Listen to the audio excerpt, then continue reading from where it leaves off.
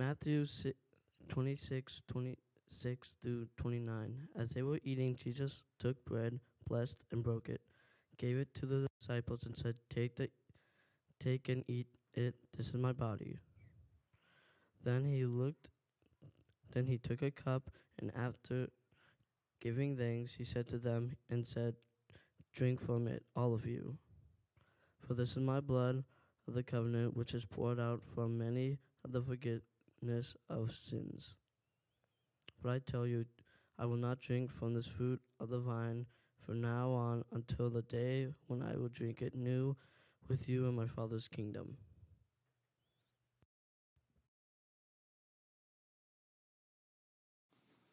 Amen. You may be seated.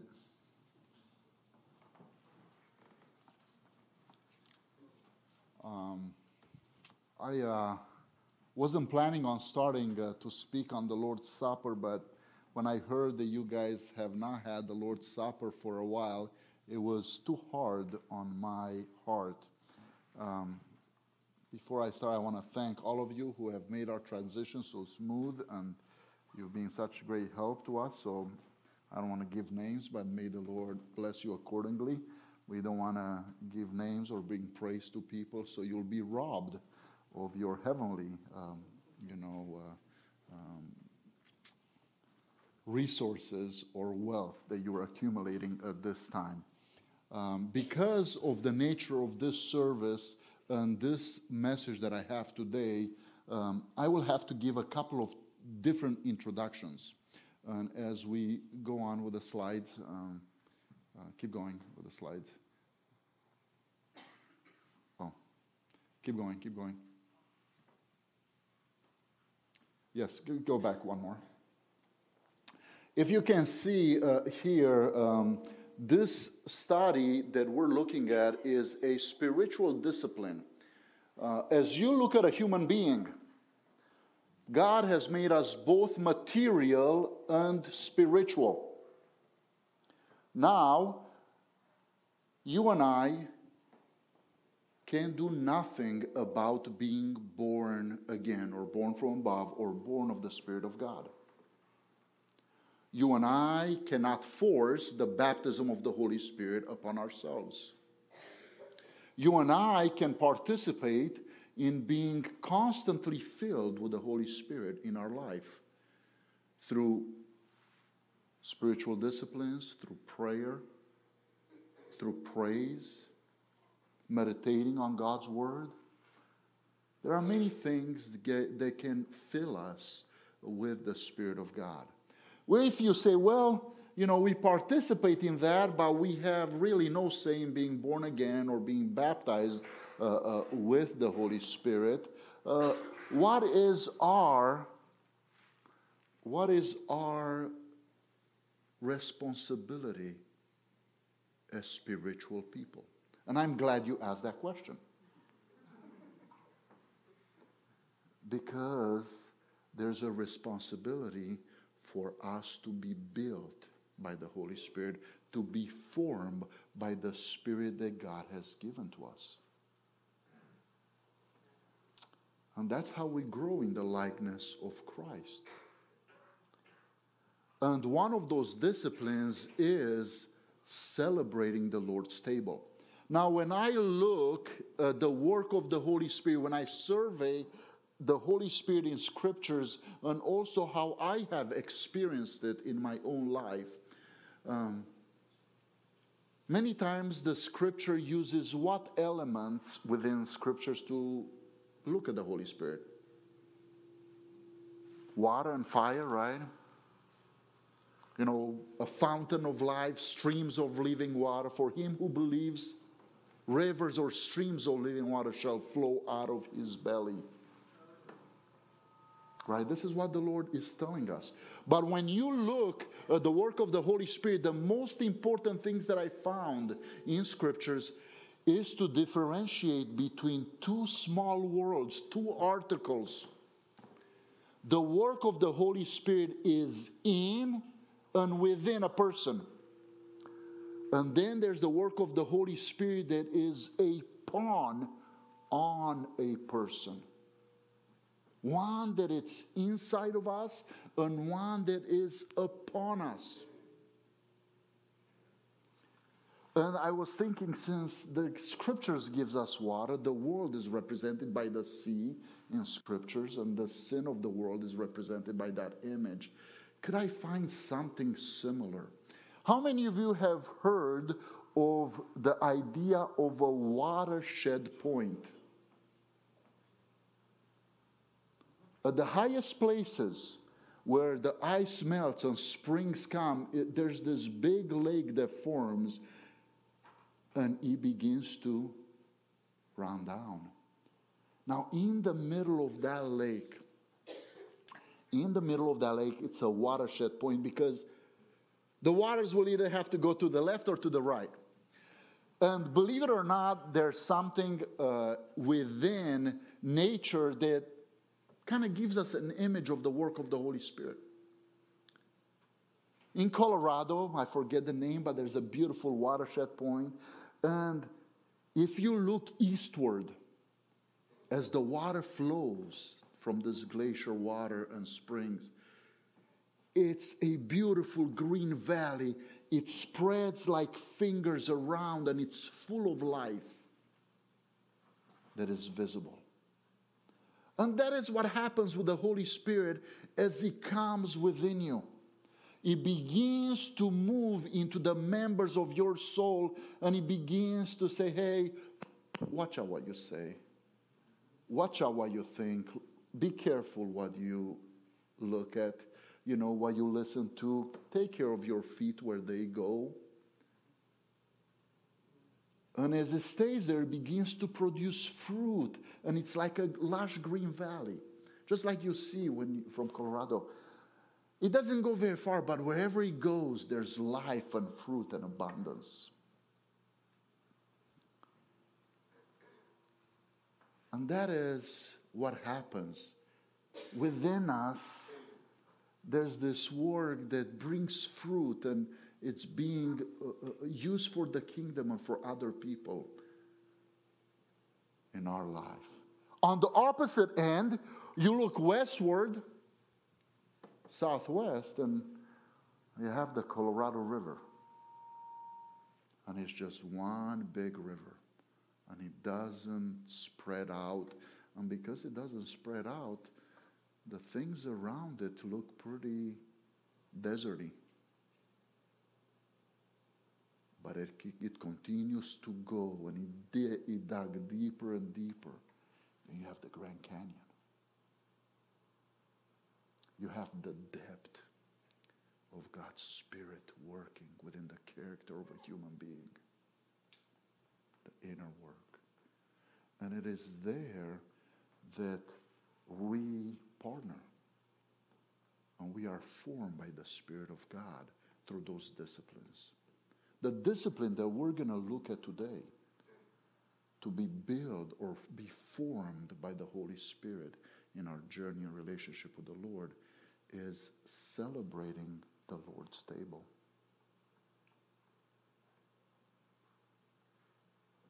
I almost went into mourning when I heard you guys haven't had communion in so long. So I want to start with, unfortunately, not such a great place. God is holy. God is good. And whatever He gives us, it is perfect. But we have a knack of messing those things up.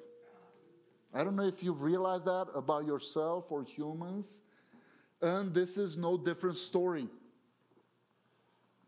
We have churches out there, they no longer take communion. Oh, that's a spiritual rite. We don't do that. It's optional and we're not going to bother. You're just there in a corner. Well, I'm sure when the guy read, Jesus spoke to us in the imperative, that's better.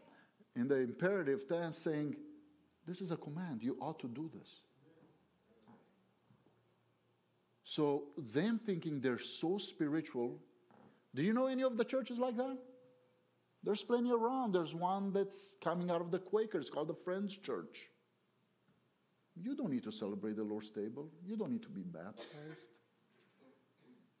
Those are just, religious rites. On the flip side, any of you were raised in the Catholic, with a Catholic background? Any of you raised Orthodox background? Some. Well,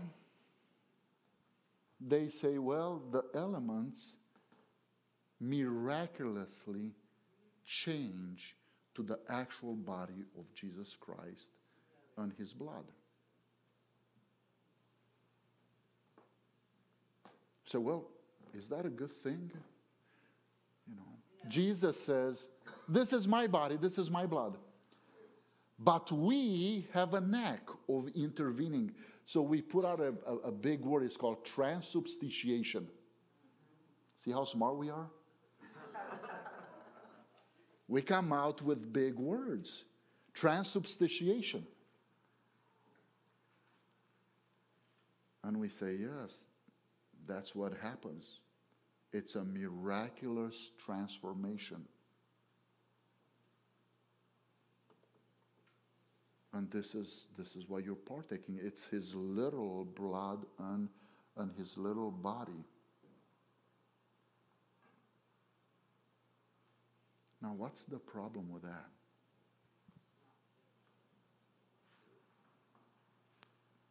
Now, let's not even go there, because whether it's literal or not is true, is, hey, no, but I have nothing to do. Because what happens when I touch Jesus? Miracles happen. Miracles happen. So if this is such a great big thing, I don't need faith. I don't need a relationship. I can't just approach it because of the gravity of this miraculous transformation.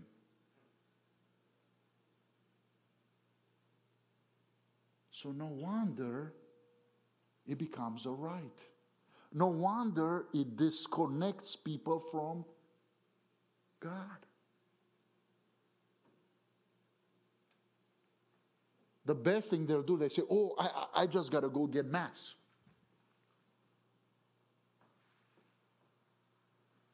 And when you hear them speak like that, it's because we said transubstantiation. Now, a guy named Luther came around, and there was a guy named Erasmus who came around, and they said, yes, but, the presence of the body of Christ is underneath and around and on top, and, that's a form of consubstantiation. So, you can, there's some people who just like to be sophisticated. It just happens that way. And then another guy came around that has influenced the Baptist church. His name was Zwingli. And Zwingli entered into the church, and for the first 1,000 years in the church, for the first millennium, guess what was in the middle and at the center of every church and meeting place? The Lord's table. He took it away and he put the pulpit there. Now, within that context, he wanted to emphasize bringing the Word of God into the church was great. But was he right in removing that design? So then he said, this is just a symbol. That's it. It is simply a symbol. So for the Anabaptist movement at that time, this Ulrich, Zwingli from Switzerland, has affected all of you today. Now, what all of you don't know is that, I don't know, was it 29 years? I don't know how many years later, he realized he was wrong. Now, the Anabaptist churches didn't change. So he went and he met with Luther because he was influenced by Luther and Erasmus and John Huss. And he went back and says, yeah, Luther said, yes, I believe in this presence. Consubstantiation and the way the Lutherans believe is, think of it as a sponge that holds water rather than the elements transforming themselves. This is that belief. And he said, well, I believe that there is presence. So Zwingli said to Luther, yeah, I guess I was wrong. I believe that there's presence, but it's due to love. And he was right. The love has a great part with it. But I think also, again, it's almost an element of pride from humans, because Luther emphasized the aspect of faith as you approached. Now, they're both present. The reason why I agree a little more with Luther rather than Zwingli is because you can't define love unless you have a foundation of truth and faith. And they all got to work hand in hand together. Then came another sophisticated guy. His name is Calvin. And now a lot of the Reformed churches view that way, where, do you know what they believe? They believe that actually you are picked up. When you partake of communion, you're picked up and you go, and it's almost like a lifting up of a presence of the body of Christ. Now let me ask you, wasn't it a lot more simpler when men didn't have to put in their 2 cents? We're laughing, but the body of Christ is fighting, dividing. They've been throwing punches at each other and even killing each other over those differences. One of the favorite ways to kill the Baptists were, oh, you're a Baptist? Let me dunk you onto the water. Let me baptize you to death. So the Catholics would just hold him under the water till they died. That is not a funny thing. It is a sad thing.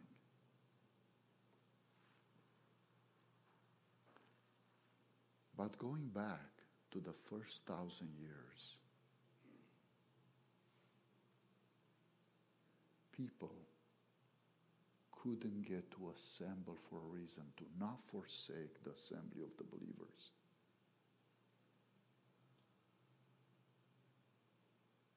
Why? Because they were there to commune with God. We as a church, looking at what we've done and those details, it has swayed us away from the very core of why we commune together. Without the broken body of Christ, we don't have a church. We don't have a community. So guess what's happened? We try to say we're a church, but in reality, we're fakers. Because we're a social club that have the same values. They gather together. And if someone doesn't think like us, goodbye. Or we kick them out, or we get arguments, and we run ideas. And we've created this environment where the enemy has had his way with us.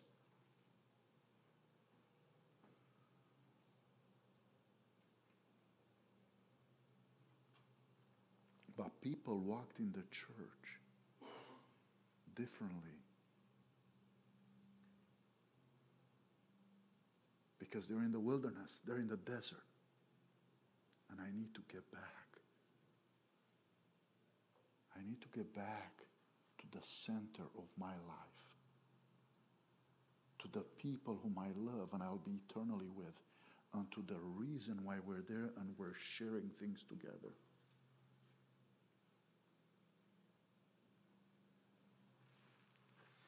Yeah, let's move the slides. I'm sorry. I think we're gonna keep going with the slides, and we don't have time to speak about those right now. Go ahead. Thank you. Keep going, keep going. Today, one back one, please.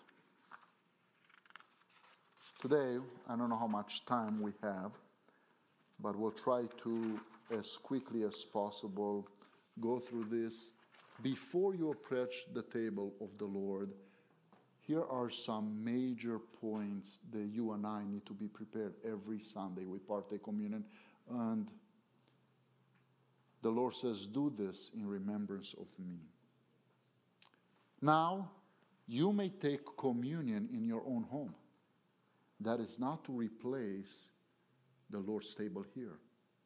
And that is fine with you participating. There are churches that partake in the Lord's table every week. And on the flip side, there are churches that partake of the Lord's table only once a year, and usually on Good Friday.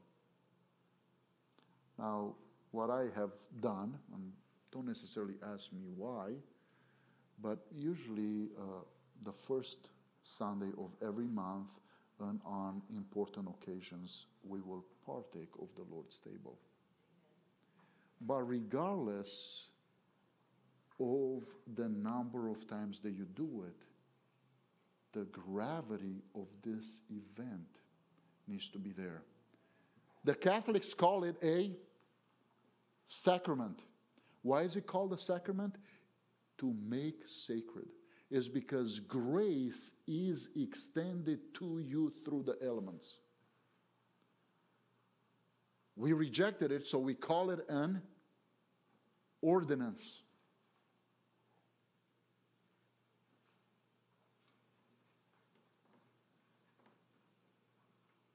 I don't like those words. I'm not a big guy with fancy words. Some people say, yeah, well, I'm going to be cool because I'm not religious, so I'll call it an observance. Wait a minute. If you're observing, that makes you the center of things. You've just defined yourself as not being spiritual. You're not the most important entity when you approach the Lord's table. There's a reason why the Lord's table was at the center of every meeting. But it is a celebration of victory. It is a proclamation of redemption. It is a declaration of dependence. It is a time for examination of ourselves, and it is a provision of healing.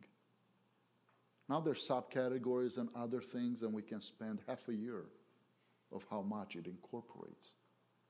Because as you grow in Christ and as your spirit formed, the bigger the work of the cross of Christ will get to you and how important and big it is for you and I.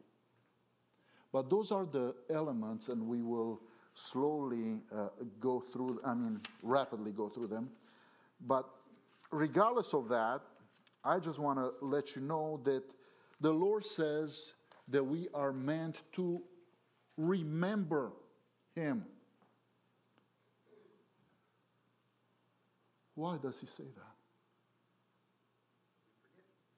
Because you forget. How could you forget your Lord?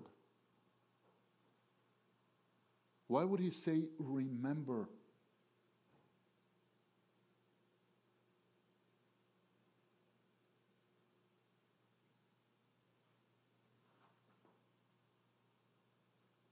I won't say it yet. Because we will take the journey soon. Celebration of victory. Revelations 12:11 says, and they've conquered Him by the blood of the Lamb and by the word of their testimony, for they loved not their life even unto death.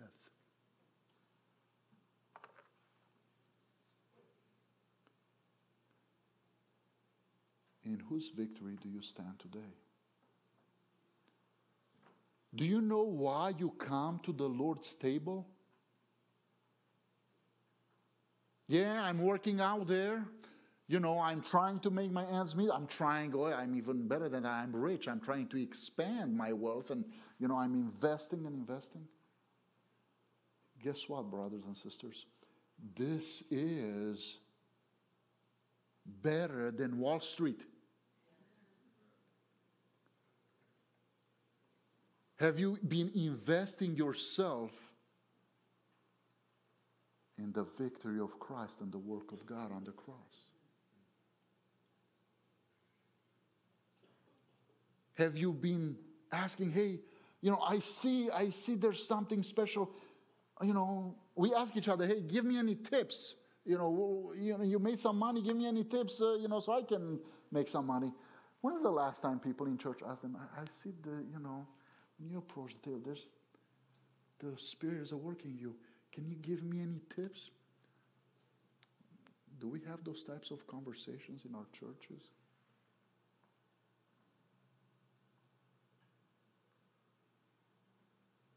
The weight of the broken body and the shed blood of Christ. What rivers has it carved in you? What life has it given to you?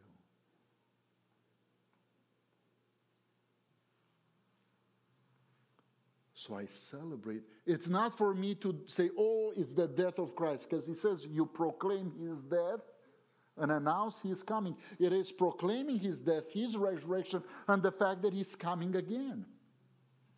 And it's a proclamation of victory. And you're making the reality that one day you will be with Jesus, drinking anew with him in heaven. So this is prophetic for you who don't know the Lord. This is prophetic, and you're proclaiming that, and that is the reality of your life.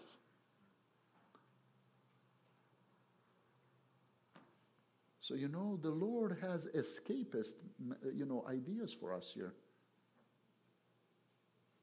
Aren't you tired of dealing with the things of the world, with your failing body, with broken relationships? Do you think there's a weight on your life to approach the Lord's table? To shed off, to be liberated, to soften the shell of your heart, because maybe you had an argument with your wife or with your spouse this week. Or maybe you gossiped about a brother or a sister. Or you had bad thoughts at work about a coworker. The enemy's at work. But Jesus has an invitation. You say, well, Pastor, then I need to take it every day. Be my guest. Be my guest. You're the priest of your family. It's like Peter during this time of the Lord's Supper. He says, oh, Lord, you're going to wash my feet. Oh, what about my head and my hands? But Jesus said to him, what? You are clean. You are clean. You celebrate the victory. The doctor may give you bad news. Your life is hidden with Christ on high, and you declare, you partake it here.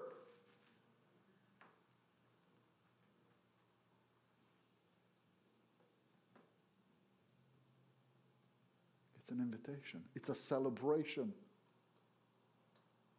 regardless of what's going on. We will triumph over the power of darkness. The victory has already been won. You have been justified. You have been justified. But that's not enough. You will realize that the body of Christ, as you partner with the Holy Spirit in you, will use communion to begin to do what? The Lord's table? To also sanctify you in the process of sanctification. And it's by no mistake that God gave manna for the Jews on the journey to the promised land. It's by no mistake that Jesus said, unless you eat of my body and drink of my blood, you shall have no part of me. You shall not enter into the kingdom of heaven. Do you think it was just coincidence that those things happened? So while we celebrate this, we also proclaim our redemption. When we partake of the Lord's table, we proclaim to people that we have been redeemed by Him. It is His death and my life in Him that's justified me. What does justification mean? It has cut the power of sin in my life. You need to know this so you understand how to examine yourself. It has cut the power of sin in my life. What is sanctification? It's removing and distancing sin from yourself. Right? Conversion cuts the chains of sin. It doesn't mean that the residue is not there. The flesh is still around and you have a spirit. So that's why you need to be spirit formed. And that's why Jesus said, make sure you remember me and you do this. It's not a religious rite. It is life in itself. In this proclamation of repentance, then what do?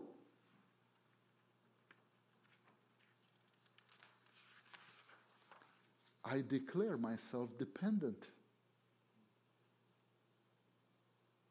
The Israelites couldn't survive without the manna.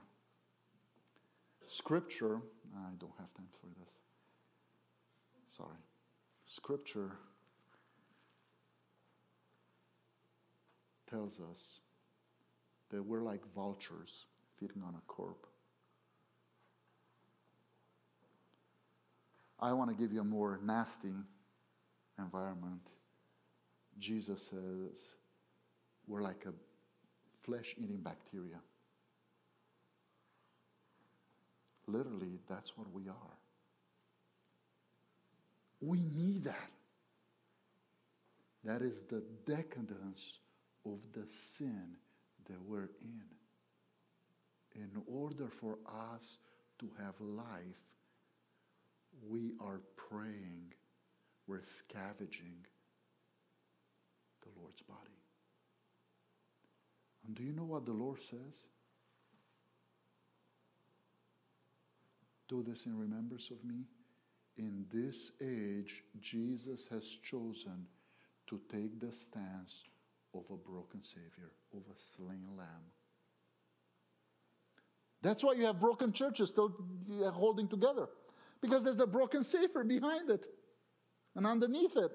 And inside it. You don't have to put transubstantiation and consubstantiation and give me sponge images with water and trying to be all smart. Because I know there's a broken Savior. So I can step out of my own brokenness. So I can step out of myself.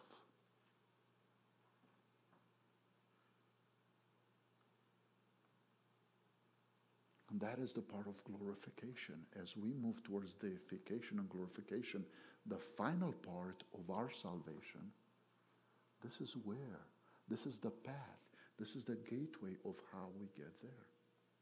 This is the main element.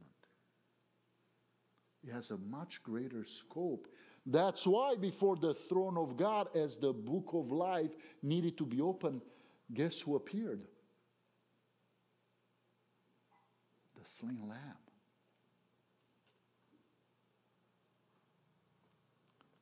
We're not even touching what spiritual reality in the heavenlies this effect has. It is the brokenness of Christ that has lifted him up to pick up the book of life.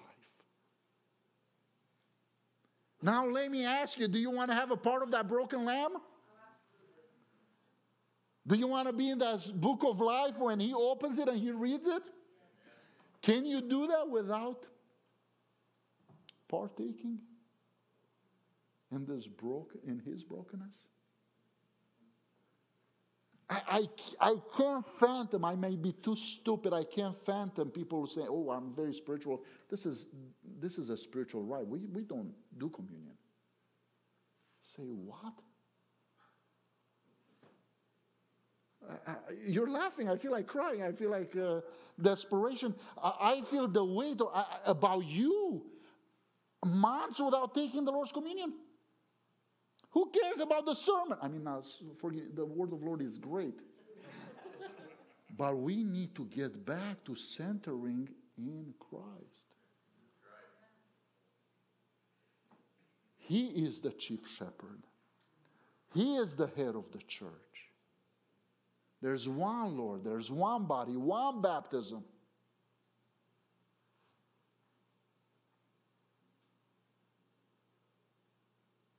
Yeah, I don't want to hear opinions about the government or COVID. When I come to church, I want to hear about the centrality and the unity of Christ in this church.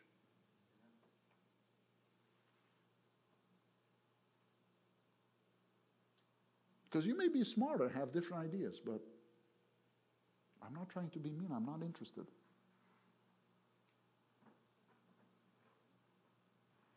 But I tell you, I do want Jesus to read your name when he opens that scroll. Do you want your name to be heard in the heavenlies?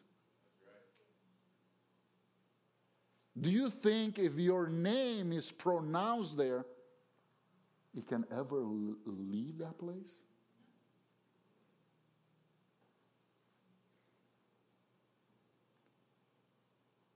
Think about that weight as you approach the Lord's table. Our declaration of dependence. Truly, truly, I say to you, unless you eat the flesh of the Son of Man and drink his blood, you have no life in you. You can pray, you can jump and dance here on your hands, not on your feet. You can work 60 hours at the church. Look what the Lord says. Truly, truly, not once, but twice, to reassure us. I said, unless you eat the flesh of the Son of Man and drink his blood, you have no life in you.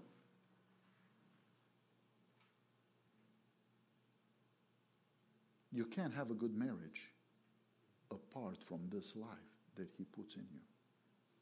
You can't serve the Lord well apart from this life that he puts in you. You can't be a good parent. You can't be a good spouse. You can't come to church and interact with God's presence. You can't hear his voice unless the life that he gives connects with him. Now, let's go to the next slide.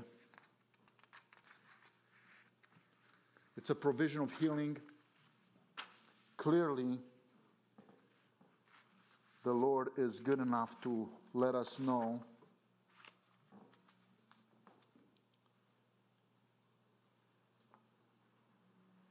that people were healed. In the first letter to the Corinthians, in the 11th chapter, we realize, and as we read church history, people have experienced tremendous things through the Lord's table.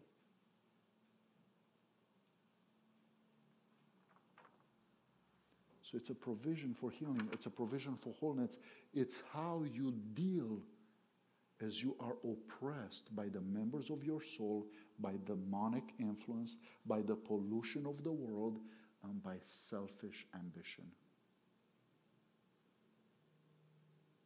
And that's why you need to examine all of those areas. Why? So you can truly have an exercise, that it's a spiritual exercise, so you can have this life-transforming experience as the Holy Spirit works through the ministry of Jesus Christ in your life. Because someone can come and say, okay, this is a little juice, a cracker, I had communion, you can go home. And you're like, man, that person got healed. That person, came out of depression. I took the same thing.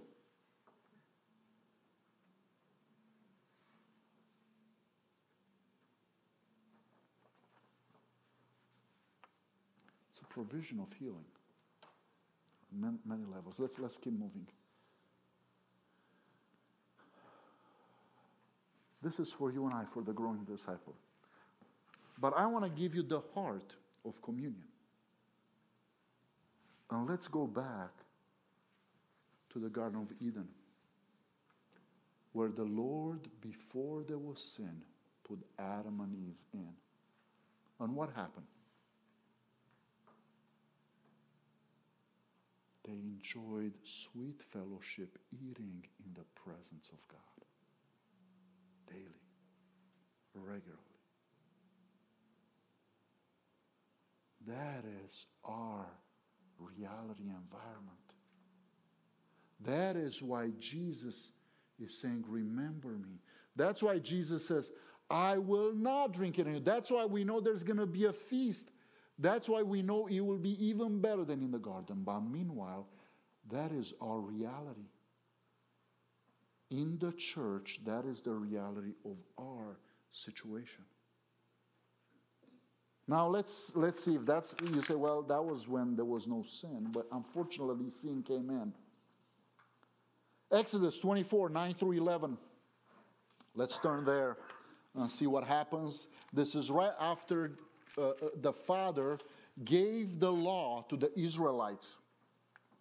And he said, then Moses went up with Aaron, Nadab, and Abihu, and 70 of the elders of Israel, and they saw the God of Israel, and under his feet there appeared to be a pavement of sapphire, as clear as the sky itself. Yet he did not stretch out his hand against the nobles of the sons of Israel, and they beheld God, and they ate and drank. What did they do? They ate and drank. And then God goes even further. This is after giving them the law. That sweet fellowship with the Father. Then he says, bring all of Israel. And as the mountain was quaking, to have fellowship with me. And smoke and fire, the people of God came and said, oops, no, there's too much turmoil up there in the cloud. Go by yourself. You're laughing. There's fear. There's lack of faith. There's comfort, discomfort. They will stop you from entering. It's in our nature to distance. I want to ask you, all those forms and human additions, is there a distance? Transubstantiation, consubstantiation, lifting up, turning around, under, over.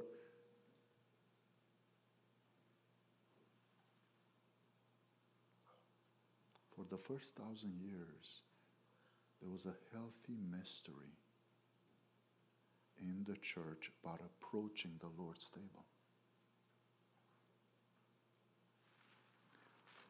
You think this is it? No, no, no, no.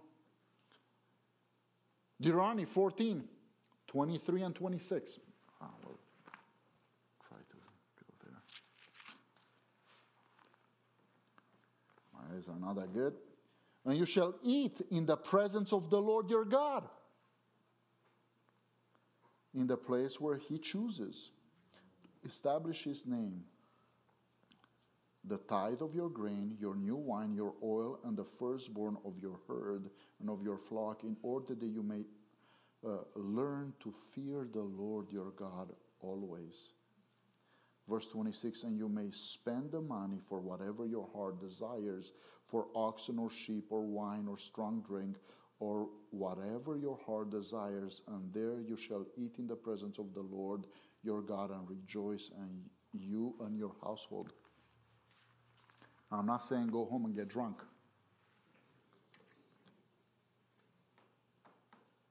That's not what, don't use that excuse. But it's a festival. That's where we will be. And it's beyond measure. And that is the heart of the Father. For us who have been in rebellion to know we can get to that place of fellowship and communion and spiritual intercourse with him unless we approach Him through the cross of Christ. And for you who have the Spirit of God within you, you need to constantly be working at this aspect.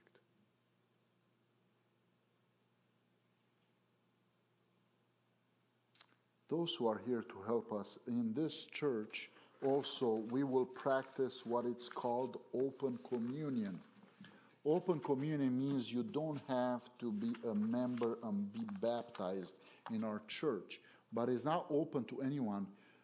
You should only take communion if you have surrendered your life to Jesus Christ and have Him as the Lord and Savior of your life. If you have not been baptized, people will begin to bug you if you're partaking of communion, because we want you to be in obedience following in that step as well. So, the beautiful thing about communion, the Lord says that it is a time for you to do what? Examine yourself. So here it says, let a person examine himself. And I'm glad, because the Lord has not made me a policeman to say, well, you shouldn't have communion because your wife told me something this week and I think you shouldn't have communion. And I know about your situation, so praise the Lord that is not the case. The burden of communion is individually for each person before the Lord. So the elders and the pastors do not intervene in that. But I will tell you, I will warn you, it is the one thing that can provide death.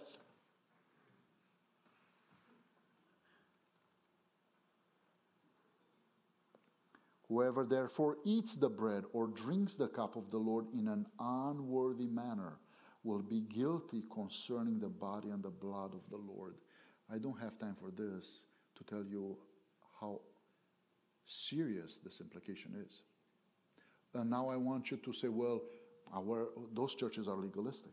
No, they understand this issue. That's why they've become closed communion.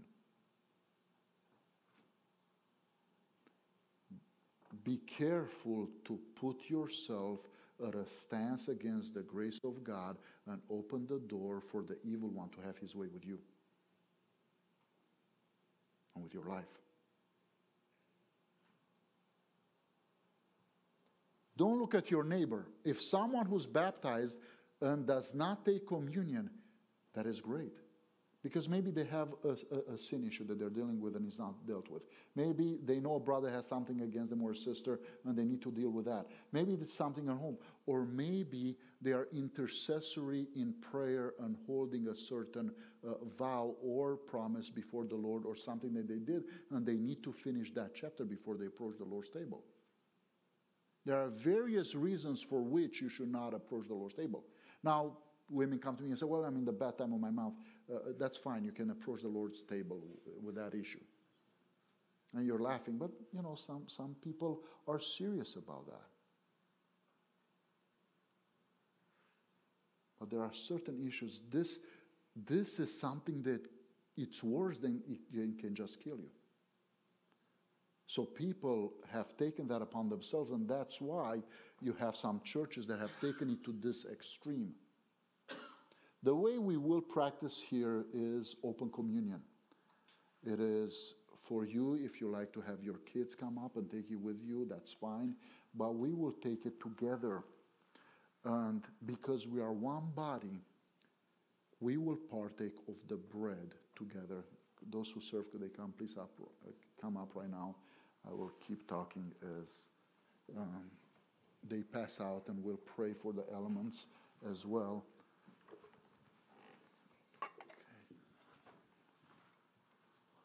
But the body of Christ is one. You may go ahead and please take it, but not partake yet, because we are one body, and therefore when we will take the bread together, or the body of Christ, we will take it at once as one body. Why? To show that there's no division. Now it is up to you if you want to allow your child, and that means 12, 13 age or younger, to partake with you. After that age, there should be an accountability for you as a priest of your own home, whether that person has surrendered their life to the Lord to partake. Up until the age of accountability, your faith covers the child. So this is something that you also need to keep in mind for when you do it at home. But that's why we partake of the body of Christ together. When his blood will be passed out, it is a time for you to personally, in spirit, pray and examine yourself about the 5 areas, about other things.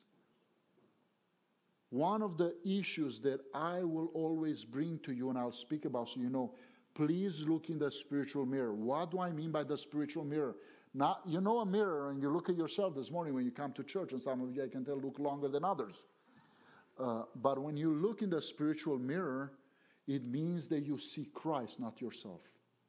So a time for examination is to say, hey, which piece of me is me and which is Christ, and which needs to be dealt with because of sin or lack of surrender or other implications.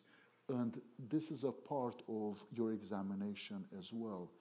Also, something that it's not understood well within the Baptist realm is that when we pass out the cup, you may take one yourselves as well. Did you take? Okay.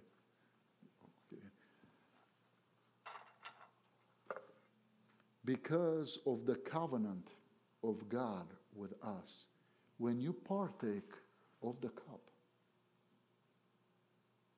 you say that to the Lord. You are my sustenance. You are my life. I declare that I am waiting to drink it anew with you in heaven. This is the same as when Abraham lifted an altar. This is the same as they entered the Holy of Holies.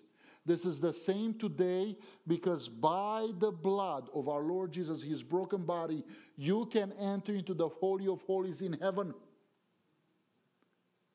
To partake of that one reality